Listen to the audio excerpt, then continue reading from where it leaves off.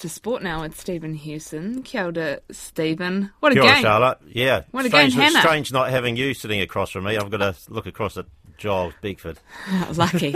I'm a Tamaki Makoto. But tell us about the Football Ferns, their historic win. Hannah Wilkinson absolutely smashing it out the park. Indeed. It's business as usual today for the Football Ferns, which coach Jitka Klimková has been keen for the players to move on from the elation of last night's World Cup triumph. Klimková says it was an emotional Eden Park dressing room in the aftermath of the 1-0 upset over Norway.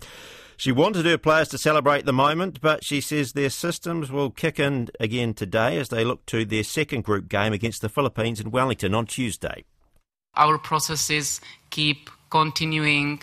We will review, we will say what we've done well, we will look for work-ons, and we will refocus for the next one.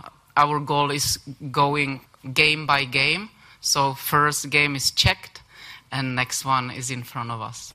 And the Philippines open their campaign against Switzerland in Dunedin tonight. Meanwhile, Australia coach Tony Gustafsson was happy his side managed to ground out a first-up win without star striker Sam Kerr. Kerr has been ruled out for at least the first couple of games with a calf injury, and Australia laboured to a 1-0 win over Ireland in Sydney last night. We knew it might be one of those games where we just need to find a way to win, and I've been around in tournament football for long enough to know that sometimes it's those games where you just need to grind through and find a way to win, and that showed some maturity in this team. Today there are three games. The two other teams in New Zealand's group, the Philippines and Switzerland, meet in Dunedin, as we mentioned, and Spain play Costa Rica in Wellington. Nigeria play Canada in Melbourne. England opener Zach Crawley believes an unpredictable Manchester pitch could hold the key to victory in the fourth Ashes Test. Crawley scored an aggressive 189 as the hosts raced to 384 for 4 on day 2, building a 67-run lead and opening the door to a series-levelling win if forecast bad weather doesn't impact too heavily. He believes Australia will find life difficult on their second turn at bat at Old Trafford. If we can get another 130, 140, that'd be really good. Maybe even just another 100. I see Rootie's wicket there. I mean, that was unplayable. And even Stokesy there had a couple pop up at him and a couple keep low. So that might be the oldness of the ball, but hopefully it's the wicket and hopefully it keeps playing tricks. Meanwhile, after being asked to bat first, India finished the first day of the second test against the West Indies in Port of Spain at 288 for 4. Tommy Fleetwood was inspired by the passionate support of the home crowd as he shot a 5-under par first round 66 to start his bid to become the first Englishman to win the British Open since Nick Faldo in 1992. Fleetwood shares the lead with South African amateur Christo Lamprecht and Argentina's Emiliano Grillo.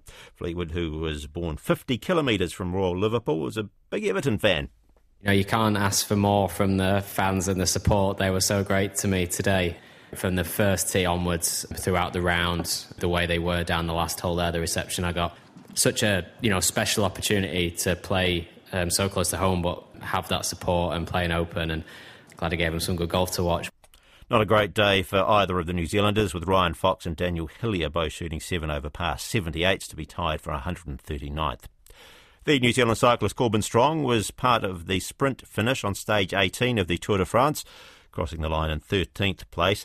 Dane Kasper Asgreen won this stage, while Jonas Vingegaard has a lead of 7.5 minutes with 3 stages remaining. And the former owner of the Washington Commanders NFL side's been fined $100 million following an investigation into allegations of misconduct and financial improprieties. The NFL launched the investigation after allegations made by a former cheerleader and marketing manager for the Commanders, who said that the former owner Dan Snyder made sexual advances to her. Snyder's denied the claims, calling them outright lies, but the investigation accepted the claim and also found that the Commanders withheld $15 million in revenue and possibly more that should have been shared by other NFL teams. Charlotte, that's sport. Koina na purongu hakinekina.